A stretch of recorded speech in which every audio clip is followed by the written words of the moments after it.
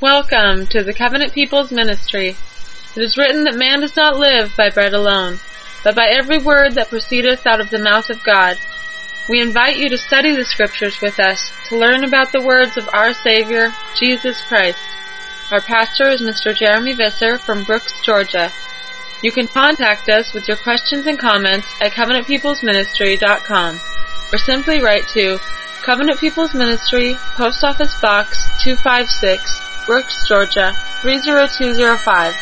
Our phone number is 404-906-9009.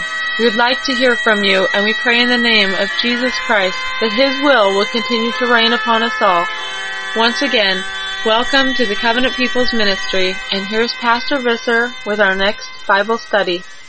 Hello again, dear friends. This is Pastor Visser from Brooks, Georgia, and the Covenant People's Church, once again bringing you another study into the reality of angels. Indeed, dear friends, you'll know, if you joined me for my last sermon, that I brought forth a study looking deeper at the two archangels, Gabriel and Michael. I proved in that particular study that angels were extremely literal, and that they did many miraculous works throughout the pages of our Bible. So in this part I want to begin on a verse that's found in Hebrews chapter 13 verse 2. It says this, "Be not forgetful to entertain strangers, for thereby have some entertained angels unawares." End quote. Stopping right there, there's a teaching from the author of the book of Hebrews telling you that we should be kind towards strangers. That's not to say kind towards any person of any caliber. That is to say that oftentimes angels appear as men. And I, perhaps even you, can testify of this fact. For there have been times in my life that I can think of where I look back and I say, hey, this man was almost angel-like. This man came to me in a time of need. This man fulfilled the commandment of Yahweh God by feeding me when I was hungry, by clothing me when I was homeless. Now, can I come straight out and say that this particular person is an angelic host? No, not specifically. But that's why the author of Hebrews chapter 13 says to not be forgetful. That means do not forget to entertain strangers. That is, to be kind to Adamic strangers. Why? Because thereby have some entertained angels unawares. Perhaps this is the reason why we are commanded to get along peaceably with all men, if that be possible. Indeed, oftentimes it's not possible, and there's many people who claim to be Christian identity who love violating the law of God nonstop. That's easy to point out, dear friends. That's easy to see. But is it that easy to see those who slip in that little bit of leaven? Those who come along and may abide with you, may be even able to identify the enemy, but then they'll come and they'll say, hey, you know what? There's no devil. There's no angels. There's no angelic host at all. Indeed, they do exist and they're considered to be single seed liners. This verse that we're reading, that's found in Hebrews chapter 13 verse 2 that we're beginning this morning on, it doesn't teach necessarily that all angels are humans, but only that they oftentimes have the appearance of men, as we were created in their image and Yahweh's. And you can read about that in Genesis chapter 1 verse 27. Where Yahweh God says, come, let us go down and make man in our image. And so it stands to reason, if we're created in the image of Yahweh God and His angels, well, that is the reason why this commandment exists. This is why we are charged as the faithful remnant to be kind towards strangers, quote unquote, towards people we may not understand. And also found within Hebrews chapter 13 verse 2, is another command to not judge. Because if we walk around judging people, these strangers, for example, they, as angels, are not able to work the will of Yahweh God within our life. So in this morning's study, I am going to prove that cherubim have the ability to entice and or seduce or lie with women like Eve. And this fact was not only taught by Jesus and John the Baptist, but also by several early church fathers, and we'll be covering them in this very study. So now it is that I would like to look at the Gospel of Luke chapter 10 verse 18. And in Luke's Gospel, chapter 10, verse 18, Jesus Christ says, quote, I beheld Satan as lightning fall from heaven, end quote. That's Jesus speaking. Do you hear him? And he says, I beheld Satan, my adversary, fall from heaven. And we know that the rest of Scripture says no man has seen God face to face and lived. No man has seen heaven. That this Satan who fell from heaven, who I might add is capitalized and personified here, was the archenemy of all things good. We have a second witness for this in 2 Corinthians chapter 11 verse 14. 2 Corinthians chapter 11 verse 14 we read, quote, Satan himself is transformed into an angel of light, end quote. Now, here we're being taught that a fallen angel named Satan straightforwardly oftentimes will transform himself into an angel of light. What does that mean? That means that oftentimes he'll give you a little bit of truth. Satan's position is to take the place of God. Satan's position, more specifically, is across the mercy seat, being the anointed cherub that covereth, directly across from Michael. And as it is, Satan is the accuser of our brethren. Michael does not bring railing accusation. Michael only says, as Jesus does, when he was tempted of Satan in the wilderness, as per our own Gospels. He says, the Lord rebuke thee. Period. He doesn't have to drop and say, well, Satan, you fell. Satan, you took a third with you. Satan, you seduced the daughters of Adam. Yahweh God knows all those things. And so what we learn from the example of Michael, the warring angel, is that oftentimes we should not argue with the devil. You just rebuke him, you go about your business. And if your business is warring against the fallen, then so be it. But two witnesses, Luke chapter 10 verse 18, I beheld Satan as lightning fall from heaven. And also 2 Corinthians chapter 11 verse 14, Satan himself is transformed into an angel of life. So, for us, understanding the fact that our Christian adversary is also a son of God, or a quote-unquote morning star, as per Job chapter 38 verse 7, this should help believers to understand why Lucifer's own name means brightness, or the morning star. You can of course confirm that by looking it up in a Strong's Concordance. Lucifer is Hebrew number 1966, and as I've proven, it means bright and morning star, more specifically the early star, because it is truly him who comes first. It is truly him who deceives the entire world. It is Satan who comes at the sixth seal, the sixth trump, and the sixth vial when it's poured out. But it is Yeshua Messiah who returns at the seventh of all of those. So beware, Satan it is who comes early, comes first, and many will be deceived. Many follow his pernicious ways, and of course we know Thessalonians says that day, the day of Yahweh, will not come until that man of sin is revealed. Again, Satan is seen as a man, just as Gabriel is considered a man of God, but that does not mean that they are only men. For example, consider this. Revelation says, who has wisdom will count the number of the beast, for it is a what? A human number. Satan himself appears as men and works through men, as do his fallen angels. And that's an entirely different study for another day. But we know from the book of Enoch that the offsprings of the Nephilim that we'll be covering today went on to become known as demons, went on to cause plagues for the children of Israel, sowing all sorts of mischief. So it was Jesus Christ who oftentimes taught on the great white throne judgment.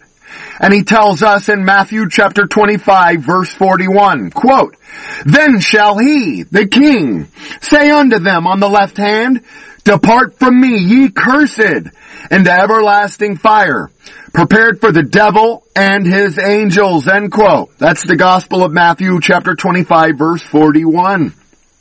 And here, from Jesus' own statement, the Christian identists like you and I, we should be able to see that the adversary unmistakably has his own angels. Revelation chapter 12 verse 9 further confirms this fact, quote, The great dragon was cast out, that old serpent, called the devil and Satan, which deceiveth the whole world.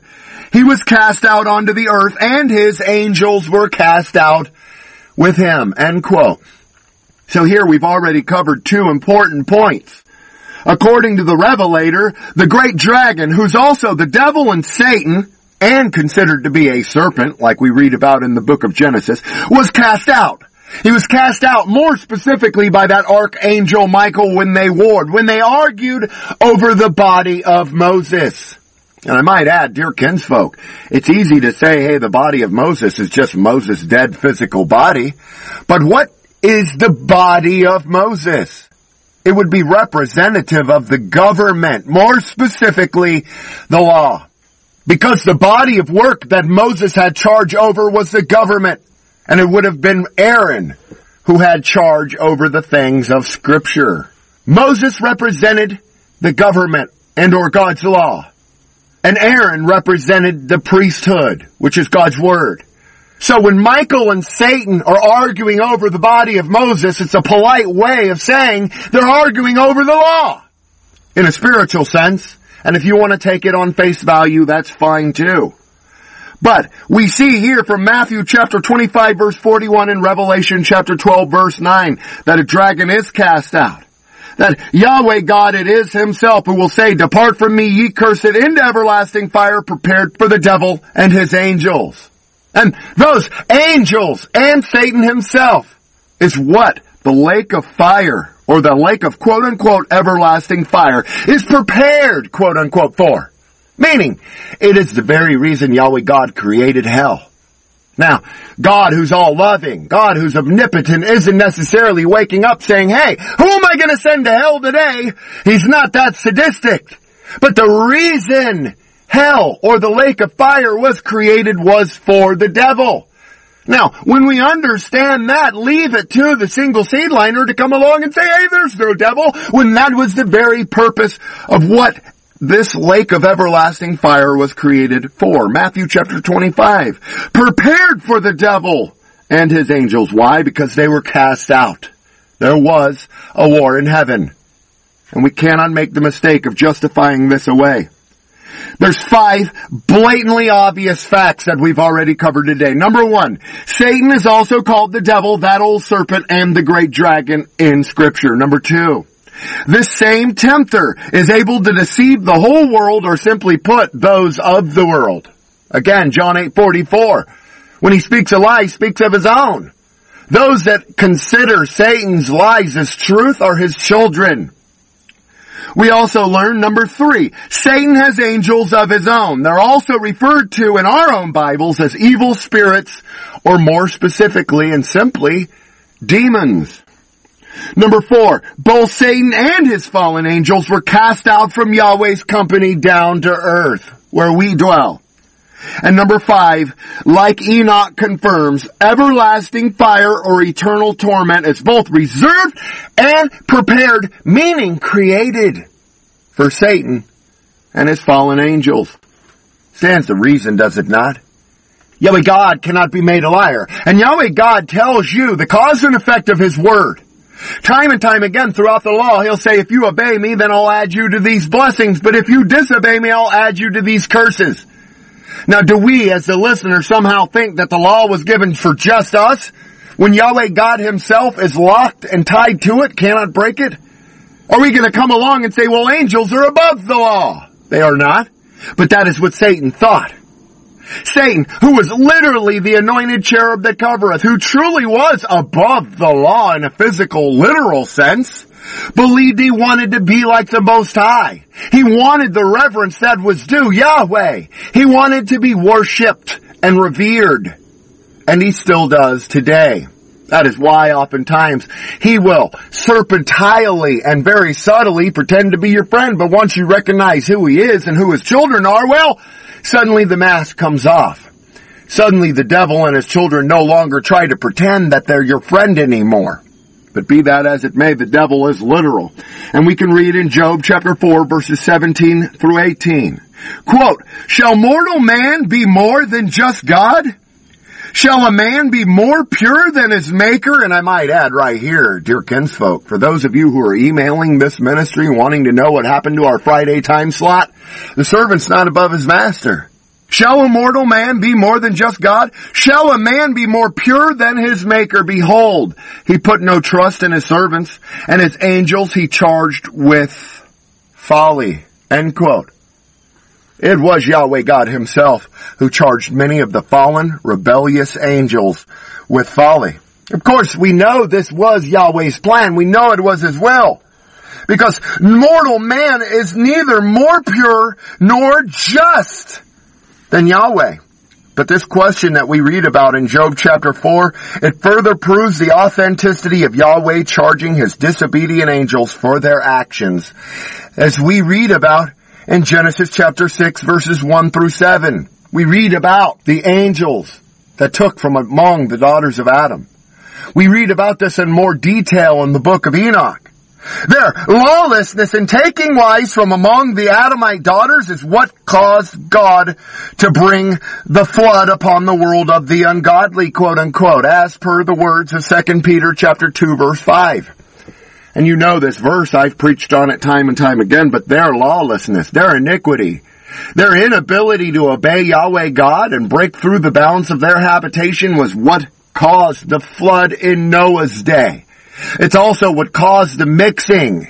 It caused what brought forth demons into existence. And we're going to cover some of that very briefly this morning. But Job chapter 4 proves that man is nothing bigger than God. That Satan's no bigger than God. And as Christ taught, the servant is not above their master. If you come into someone else's living room, dear friends, you best abide by their rules. That's how it works. If you go into a courthouse, you had best try to dress yourself up and respect the judge. If you understand that Scripture says man judges you according to how you look, how you act. Is it fair? No, dear friends, it isn't. Yahweh God will judge your hearts, but a wise man knows. And as a result, a wise man will then take measures into making sure he does everything that Yahweh God wants him to do. The Apostle Peter himself confirms the teachings of both Jesus and Enoch regarding these same fallen angels when he wrote, quote, God spared not the angels that sinned, but cast them down to hell and delivered them into chains of darkness to be reserved unto judgment. That's 2 Peter chapter 2 verse 4. That's the verse preceding 2 Peter chapter 2 verse 5, where it talks about the flood upon the world of the ungodly that was sent because of miscegenation and going after strange flesh at the time. Furthermore, it was Jude, the brother of Christ, who goes beyond our much needed double witness by adding in Jude chapter 1 verse 6, quote, the angels which kept not their first estate, but left their own habitation. He who, Yahweh God, has reserved in everlasting chains under darkness unto the judgment of the great day. Now stopping right there. What? The offspring. Jude, the brother of Christ, says, angels which kept not their first estate, but left their own habitation, God reserved in everlasting chains under darkness into the judgment of the great day. So what exactly is being expressed here? What exactly is being said? Well, if you turn with me this morning to the book of Enoch chapter 6, and we can begin reading in verse 1, but Enoch chapter 6 says this, quote, it came to pass when the angels of men had multiplied in those days that were born unto them beautiful and comely daughters. And the angels, the children of heaven, saw and lusted after them, and said one to another, come, let us choose wives from among the children of men and beget us children. And Semjaza, who was their leader, said unto them, I fear ye will not indeed agree to do this deed, and I alone shall have to pay the penalty of a great sin. And they who, the fallen angels, all answered and said, let us all swear an oath and bind ourselves by mutual imprecations, not to abandon this plan, but to do this thing. Then swore they all together and bound themselves by mutual imprecations upon it. That is the book of Enoch, again, chapter 6, verses 1 through 10. And what that proves is exactly what we read about in Genesis chapter 6, where we read the same account, where the rebellious angels of Yahweh God saw the offspring in Noah's day of the Adamite men, and they took from among them, they intermixed within them, bringing giants and or tyrants, bastards, into the land. And they, of course, are reserved for that day of judgment. And this is nothing new, my friends. As I began this morning's study, I pointed out that many of the church fathers taught dual seed line Christian identity. Why? Well, they were dual seed line Christian identity. This is just the title that we give true Christianity today because it follows the Bible. So, Tertullian in his book, Flesh of Christ, which was written in 2010 AD, says in the 17th book, in the 14th verse, quote, "Likewise, through a virgin, the Word of God was introduced to set up a structure of life.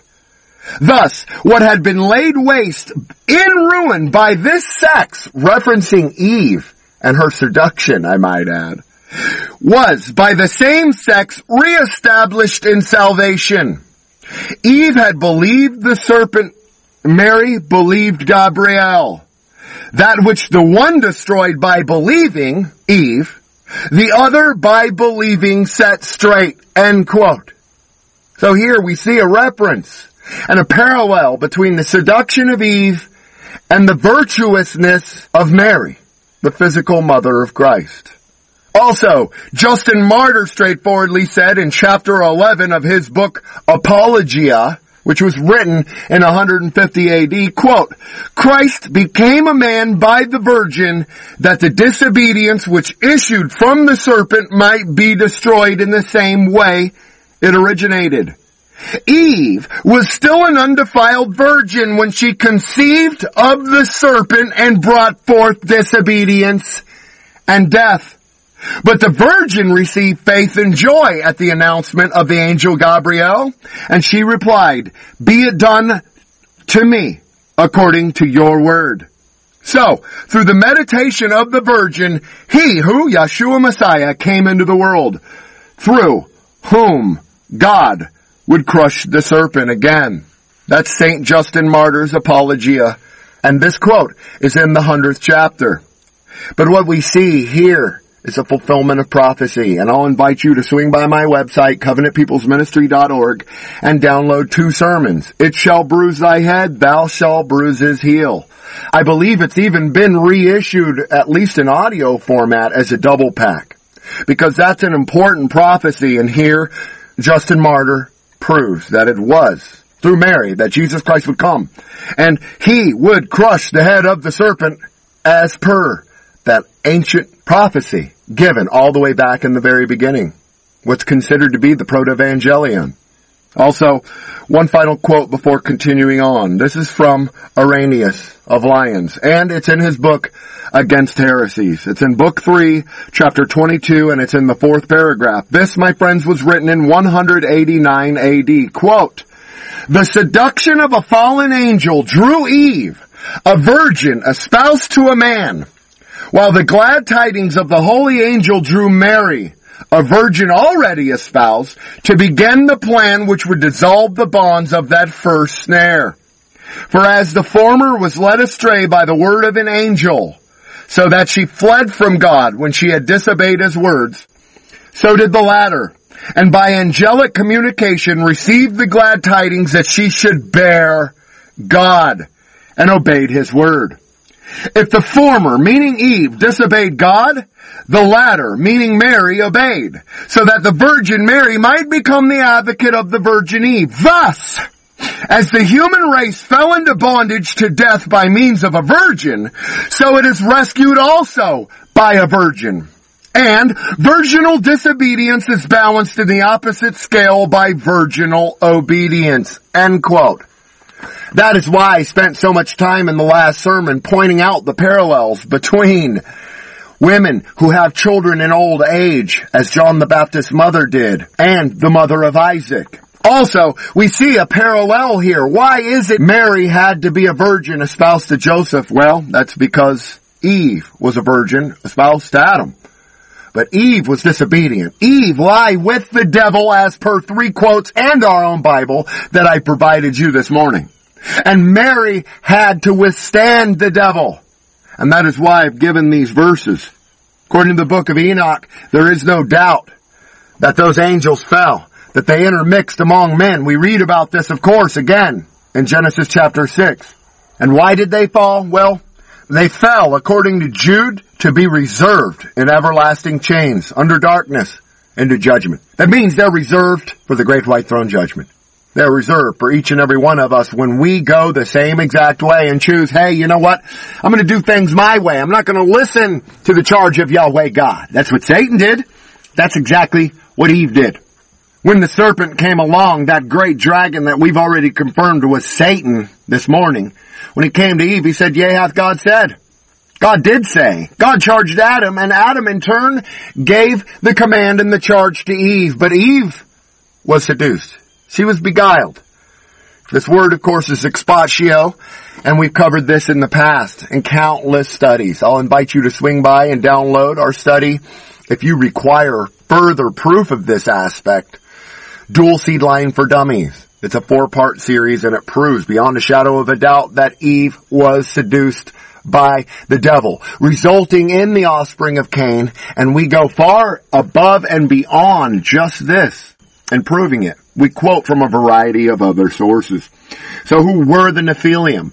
Why were they reserved? Why did this even happen?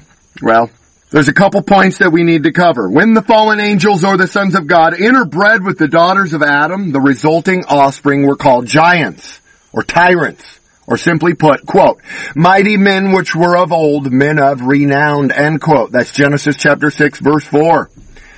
The Hebrew word translated as giant in Scripture is actually Nephilim, which could have been much better rendered as a bully or a tyrant according to Strong's Hebrew 5303. One of the most interesting parts about this word is that it's taken from the primitive root naphal, which plainly means, according to Strong's 5307, fallen or cast down. When you say Nephilim, what you're saying is naphal, the fallen. One of the fallen ones, that's what a Nephilim means.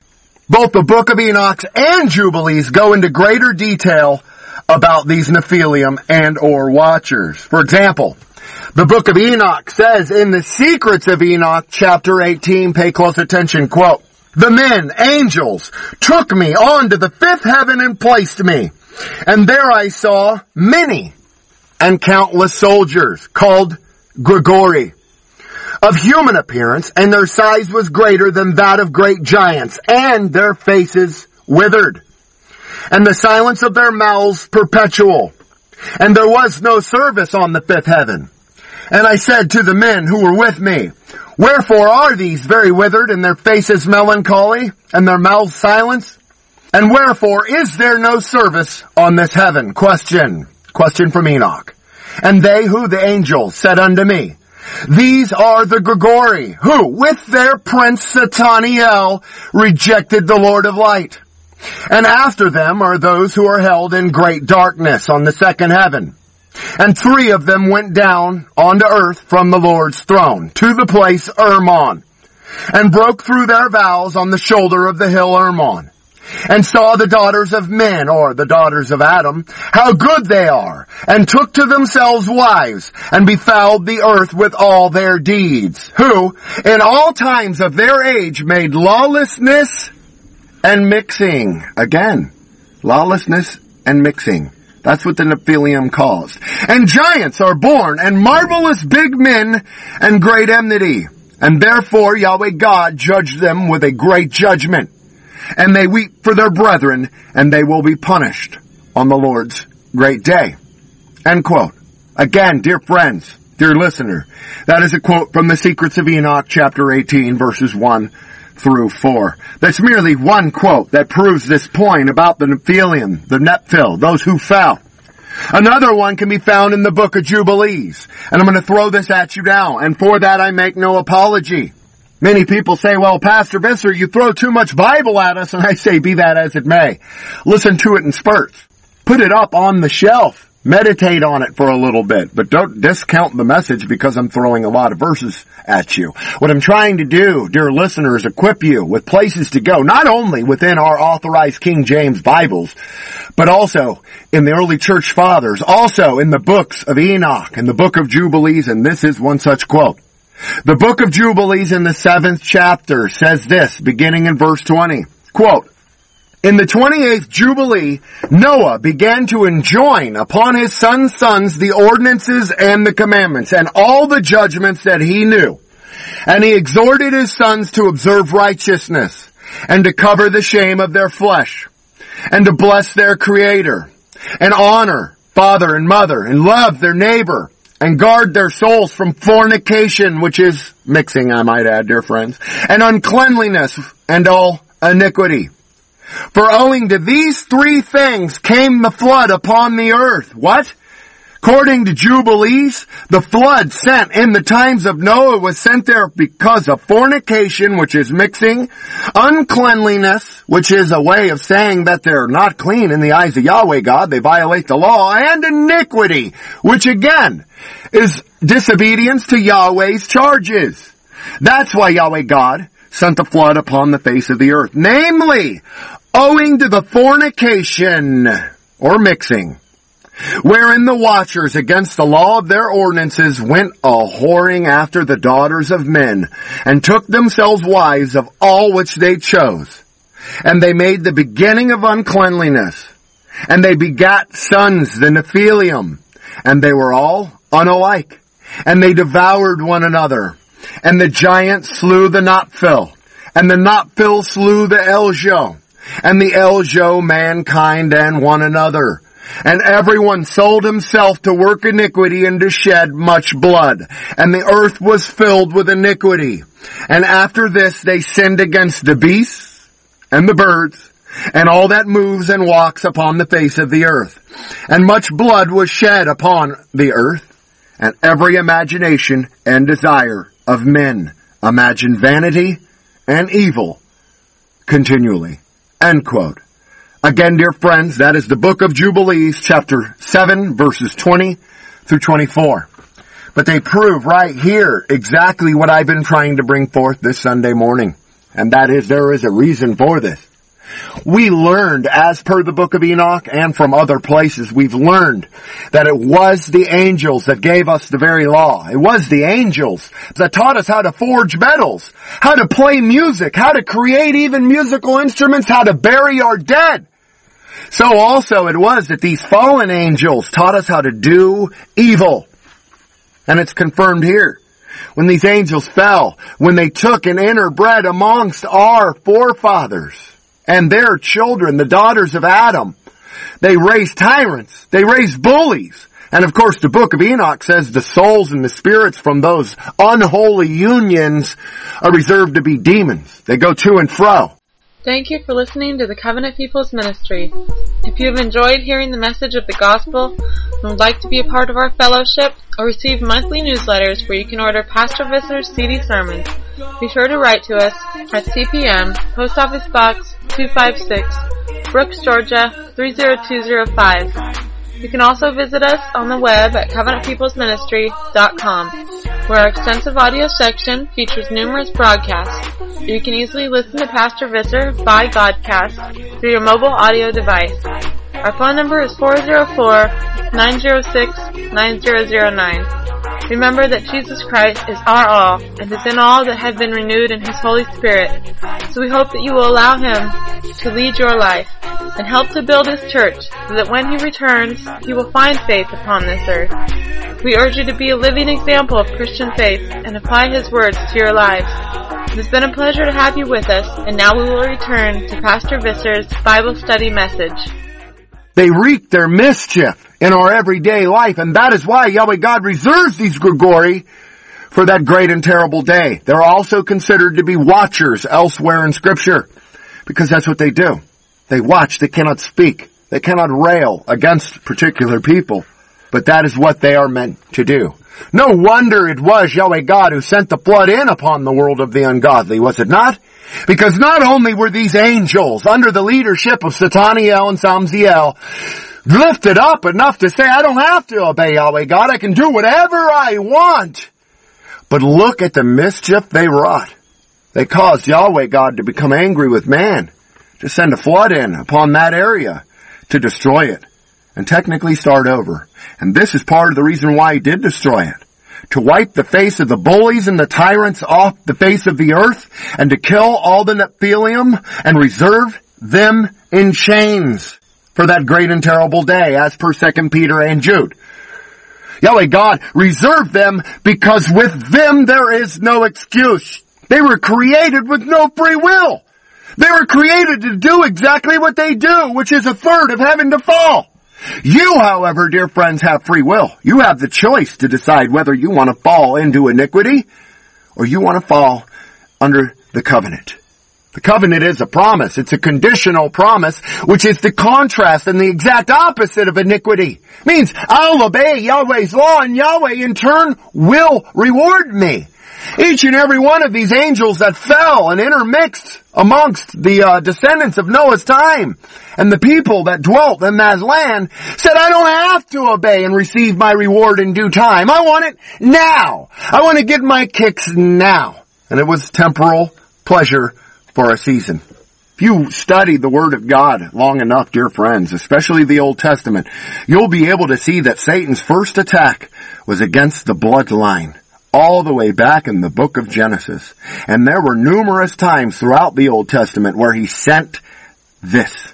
He tried to destroy that bloodline because he knew, and we've already covered it this morning, he knew that Jesus Christ would come through the Virgin Mary. And that was the prophecy given long before. So what does the devil attempt to do? What do the devil's children attempt to do? But step out and try to pollute that bloodline. So, we've already covered that both the books of Enoch and Jubilees go into greater detail about these Nephilim and or watchers. And they were the reason that Noah's flood was sent. And, I might add, dear racial kinsfolk, that the account that we have within our own King James Version of the Bibles is undoubtedly sufficient enough to prove why all this transpired. By all documented reports, it was a combination of fallen angels that interbred with Adamic women and man's own predisposition to transgress Yahweh's commands that led to Yahweh God purging this district with water. Just like Sodom and Gomorrah that I mentioned in our last sermon, it was man that caused their own demise, not an evil God. We cannot say, hey, Yahweh God destroyed Sodom and Gomorrah, poor homosexuals. We cannot say, well, Yahweh God, why would you destroy the land round about Noah? All they were doing was interbreeding with angels. Dear friends, let's not forget that it was Jesus Christ who taught us, as it was in the times of Noah, so shall it be at the coming of the Son of Man. As it was in the times of Noah when they were giving and taking in marriage and mixing. Fornication is exactly how it's going to be preceding that great white throne judgment, preceding the second advent. So a word to the wise should be sufficient, but look around you, dear friends. Look at the world we live in. Do we see people intermixing? Indeed we do. And this was the very reason God destroyed Babylon. The very reason God sent the flood in Noah's time. It's the very reason he destroyed the Babylonians, the Assyrians, and so forth. Don't make the same mistake, because that's exactly what they want you to do. They want you in their lie, or they want you dead. That is, the tares, the children of the devil. That's where they want you. Why? Because it'd be your fault if you violate the law. And they know that you'll blame God oftentimes, but you can blame no one but yourself. There's not a single sodomite who could say God was evil and destroyed me when they had been forewarned. They were told. The law said, thou shalt not be a sodomite. Thou shalt not lie with a man as with another woman. But they took it upon themselves and said, I want to do things my way. So let's cover this very briefly. That is the account that we read about in Genesis chapter 6, beginning right in verse 1. Genesis 6 verse 1, quote, It came to pass, when men began to multiply on the face of the earth, and daughters were born unto them, that the sons of God, there's that term, angels and or morning stars, saw the daughters of men, there's that term, Adam, the daughters of the Adamites, that they were fair. And they took them wives of all which they chose. And Yahweh said, My spirit shall not always strive with men, for he is also flesh. Yet his days shall be 100 120 years. Now, that's the end of the quote in Genesis chapter 6, at least the first 3 verses. But what we see is through this rebelliousness, even then, on the part of the Adamite, not necessarily the fallen angels, Yahweh God was grieved. And not only that, shortened the Adamite's lifespan. Indeed, Adam lived in upwards of 800 years. But yet their lifespans became shorter and shorter and shorter. Now here we see in the times of Noah, Yahweh God shortens their lifespan yet again to 120 years. Where are you at today, dear friends? Because the average Israelite today lives about half of those years. Why? Because of iniquity. If we'll follow the law, our days shall be prolonged. That was the promise given of Yahweh God. But when we engage in iniquity, when we choose to mix, when we choose to do things our own way, well, Yahweh God will shorten our life. Your reward down here, at least, that is, a long life, is cut short. And what I'm pointing out with this isn't that Yahweh God said, hey, let's take these Nephilim, let's take these demons and reserve them. Let's destroy them from the face of the earth. The Adamite daughters and men and everybody else also was responsible for their part in it. And what they lost was like Adam, a long life. Adam lost eternal life, even though he lived in upwards of 1,000 years almost.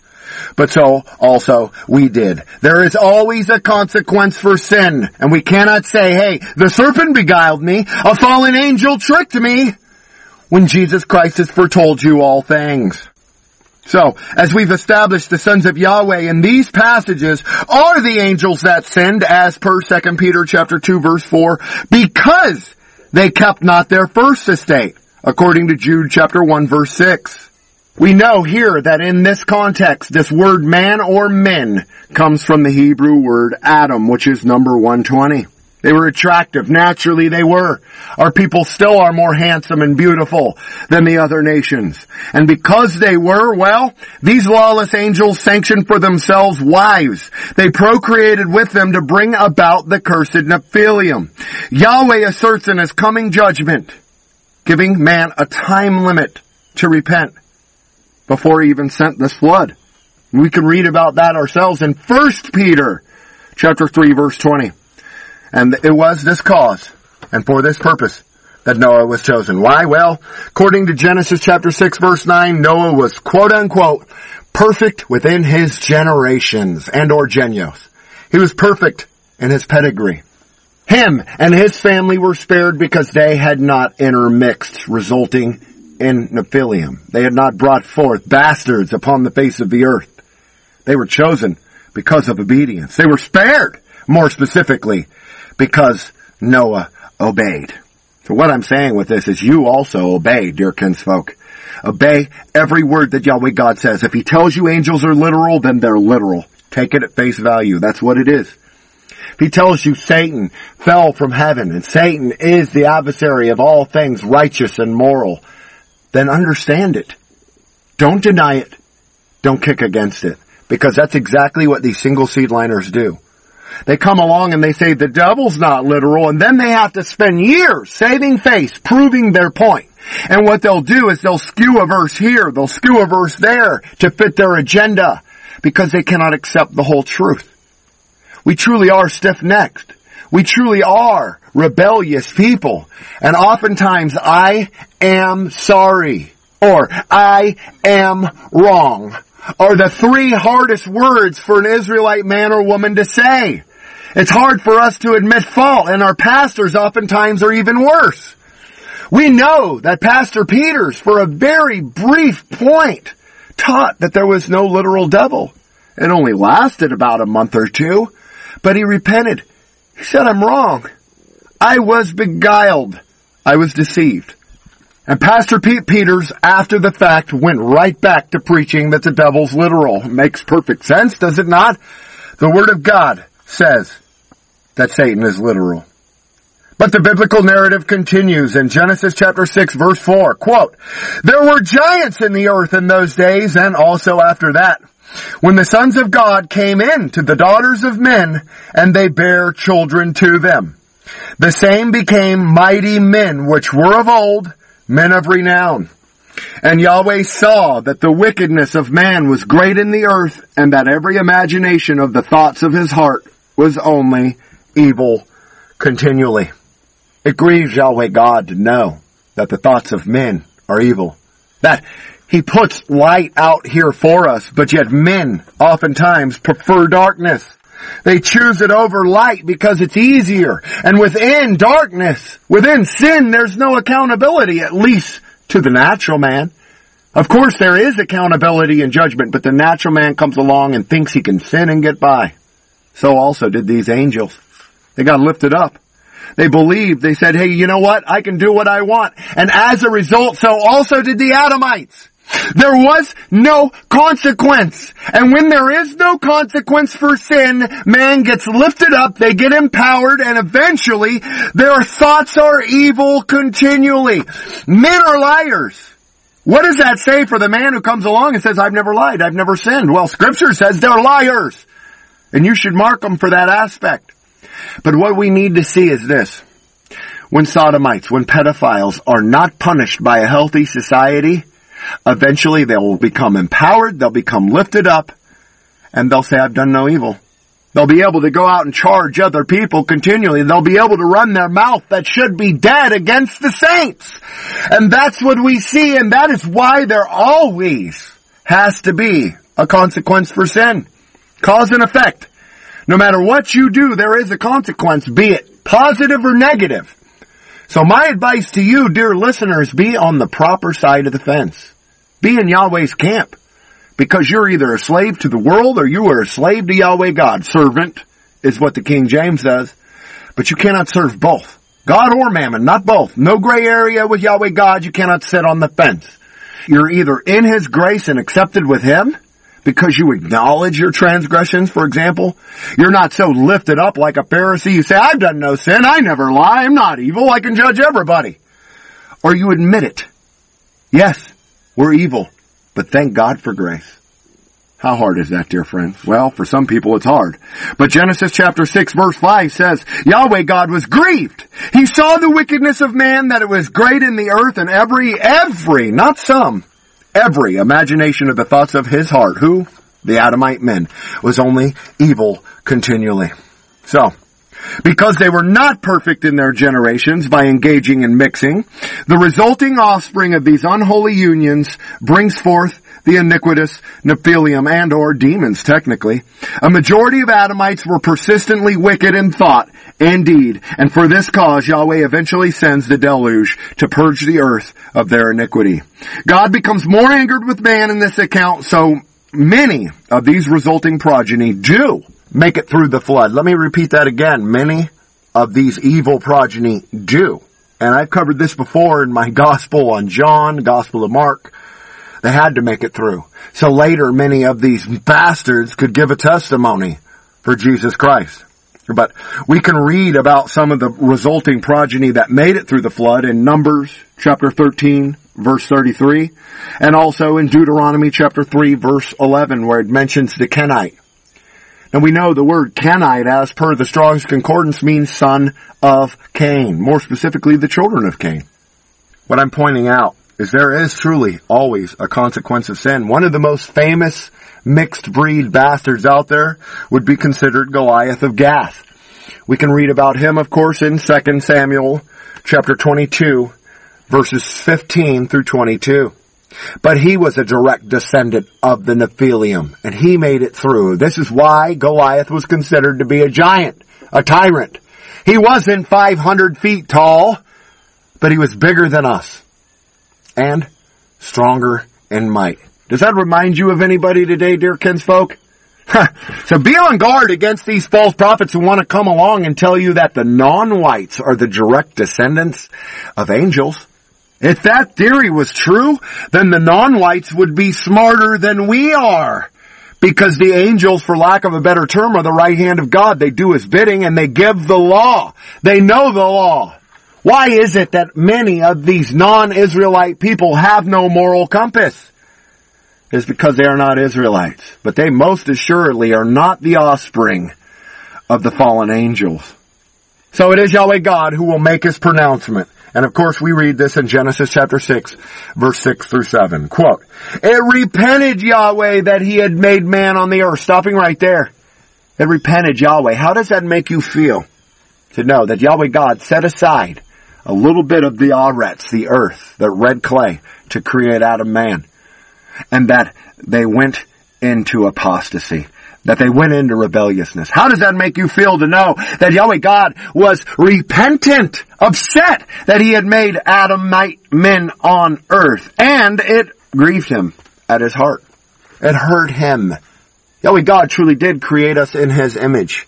When we feel emotions of jealousy or anger, we should understand the reason we feel that is because we are created in the image of God. That should give you some meekness, some humbleness. Should not lift you up and make you say, well, you know what?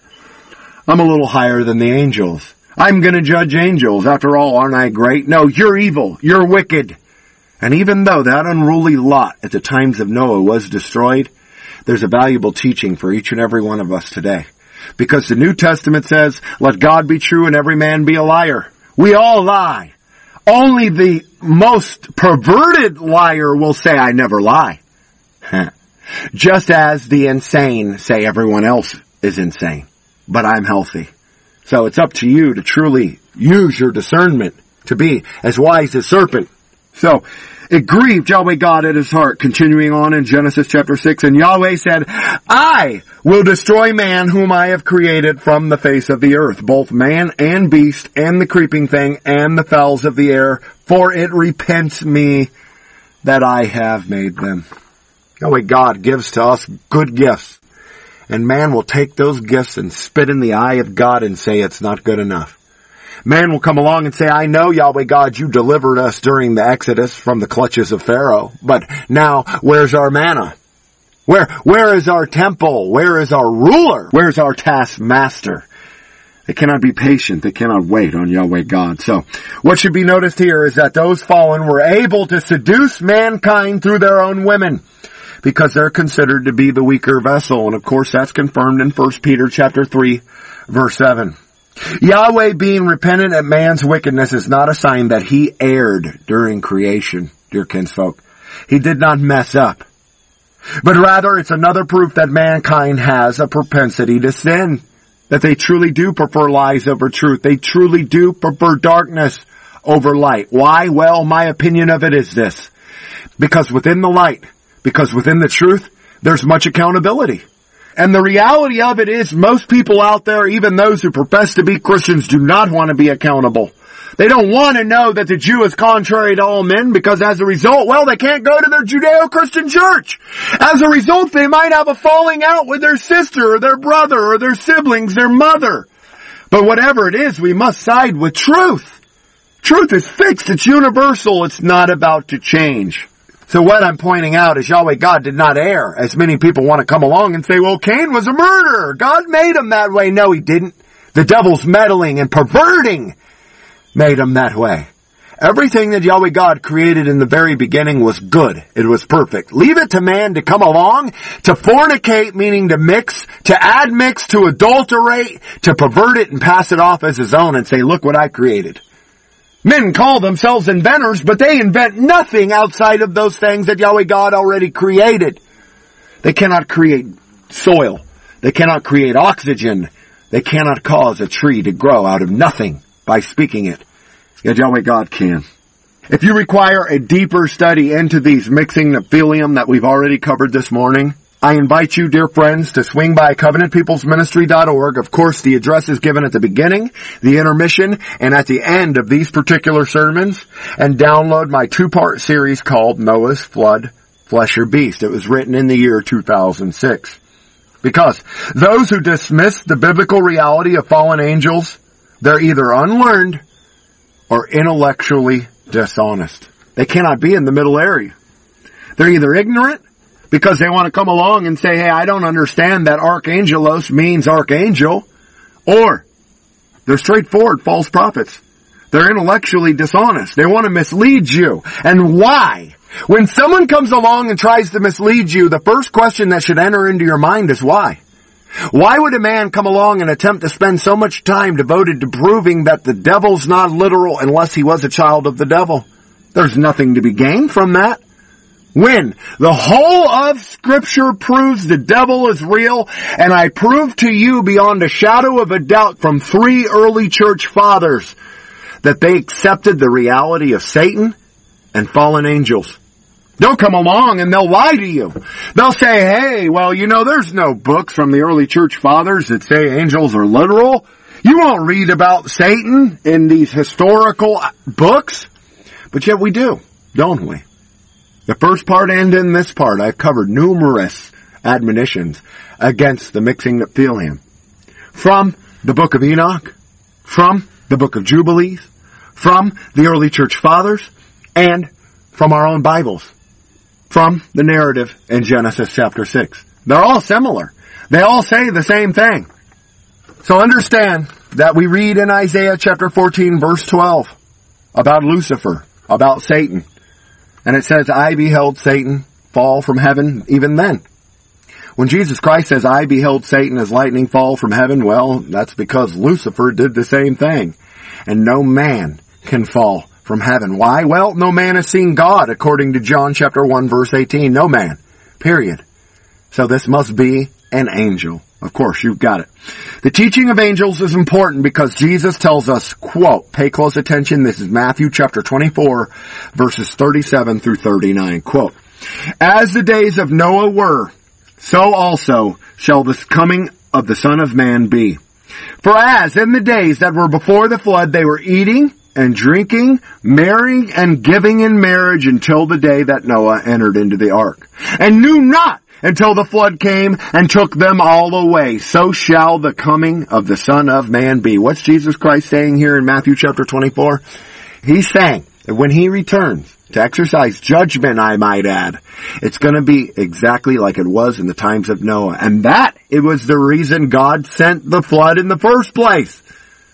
Disobedience. Not because He's angry. Not because He looks and says, hey, who am I going to zap today? So, some identity pastors do come along and they pretend to preach the Mosaic Law. But they also, for example, will refuse the stoning of false prophets like themselves, or they allow women to teach men the Scriptures because they ignore the writings of Paul. The numerous miracles and actions ascribed to angels in the Bible are downright impossible to be fulfilled by simple men.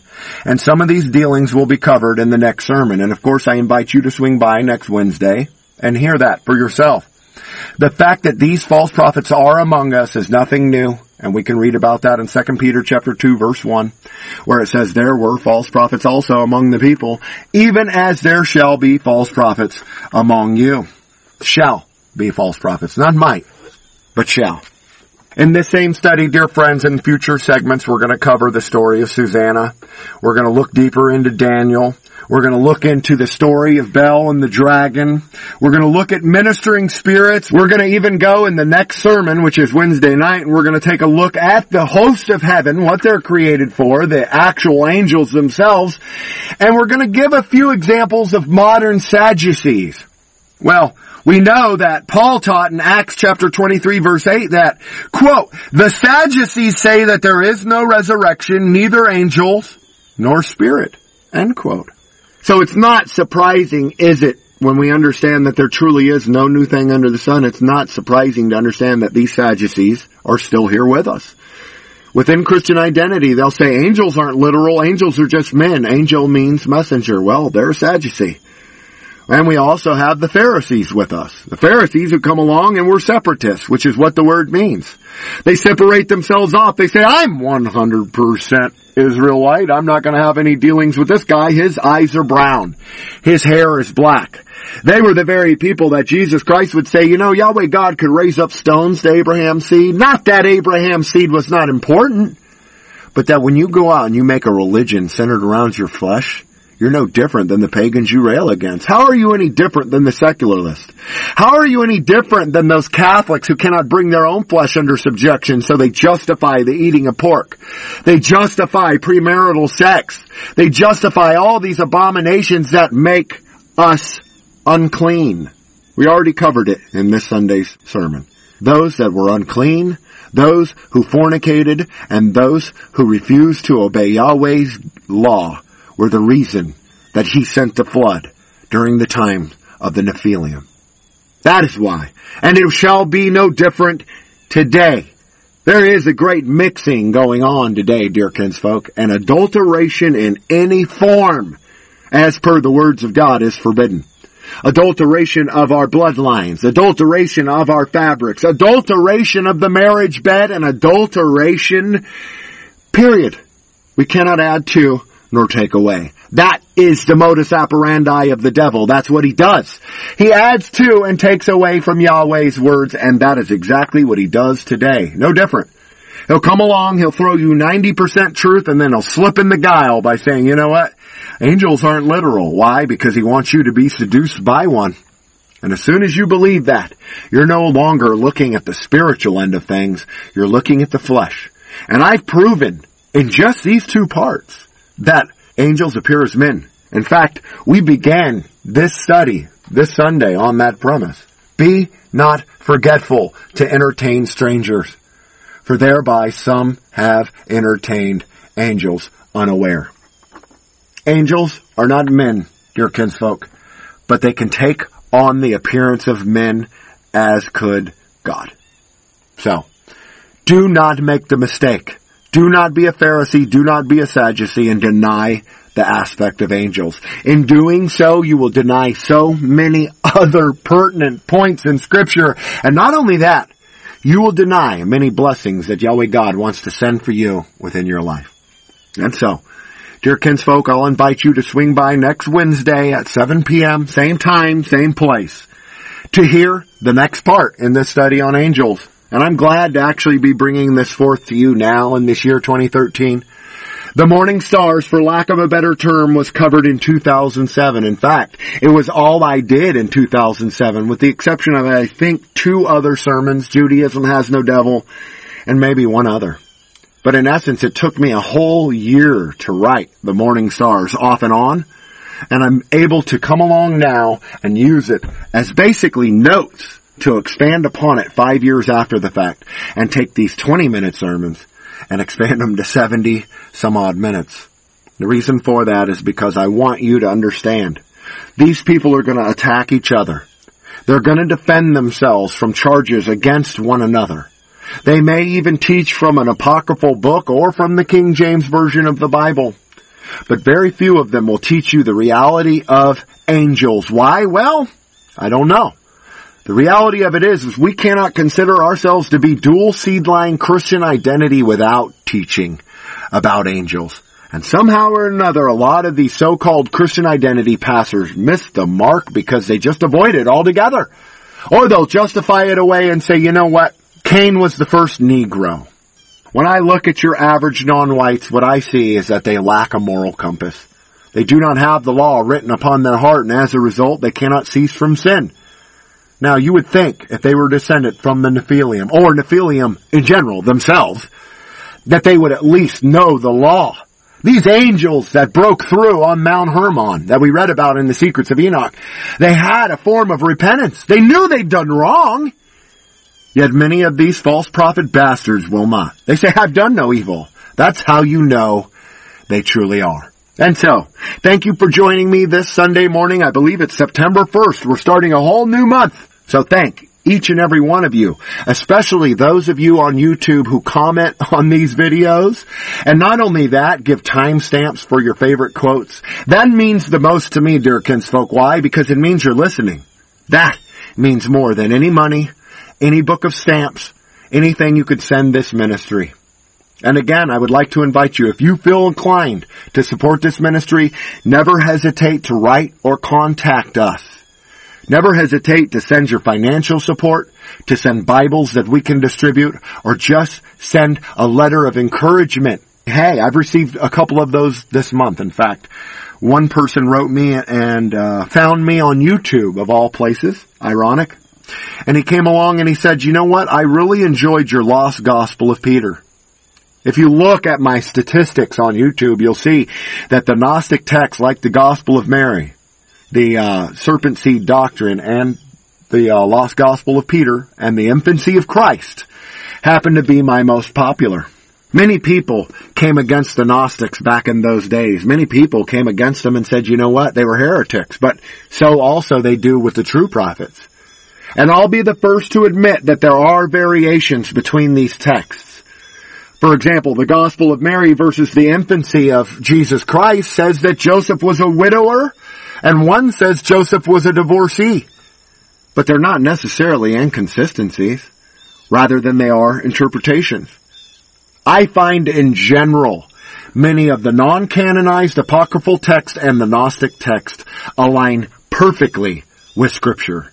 So much so that when they do conflict with Scripture, it's so blatant, it's so obvious that it's easy to mark and identify. Study to show yourself approved.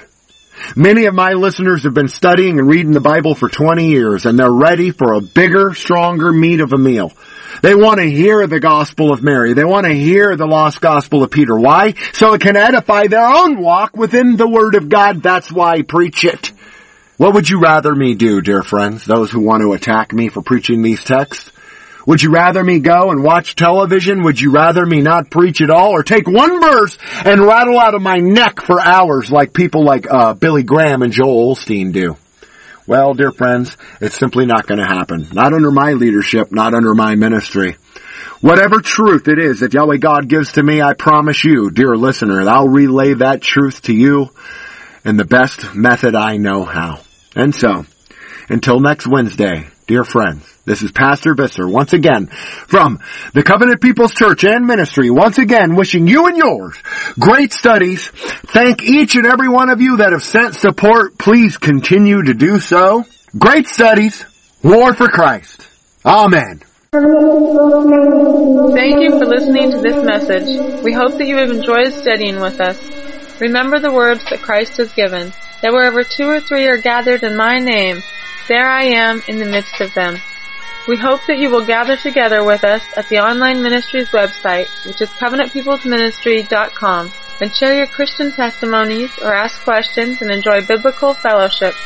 You can also order CDs of Pastor Visser's Bible studies and enjoy many other Christian resources through the church's website or write to Covenant People's Ministry, Post Office Box 256, Brooks, Georgia 30205. Our phone number is 404-906-9009. Thanks again, and may the love of Christ abide in you and yours forever and ever. Amen.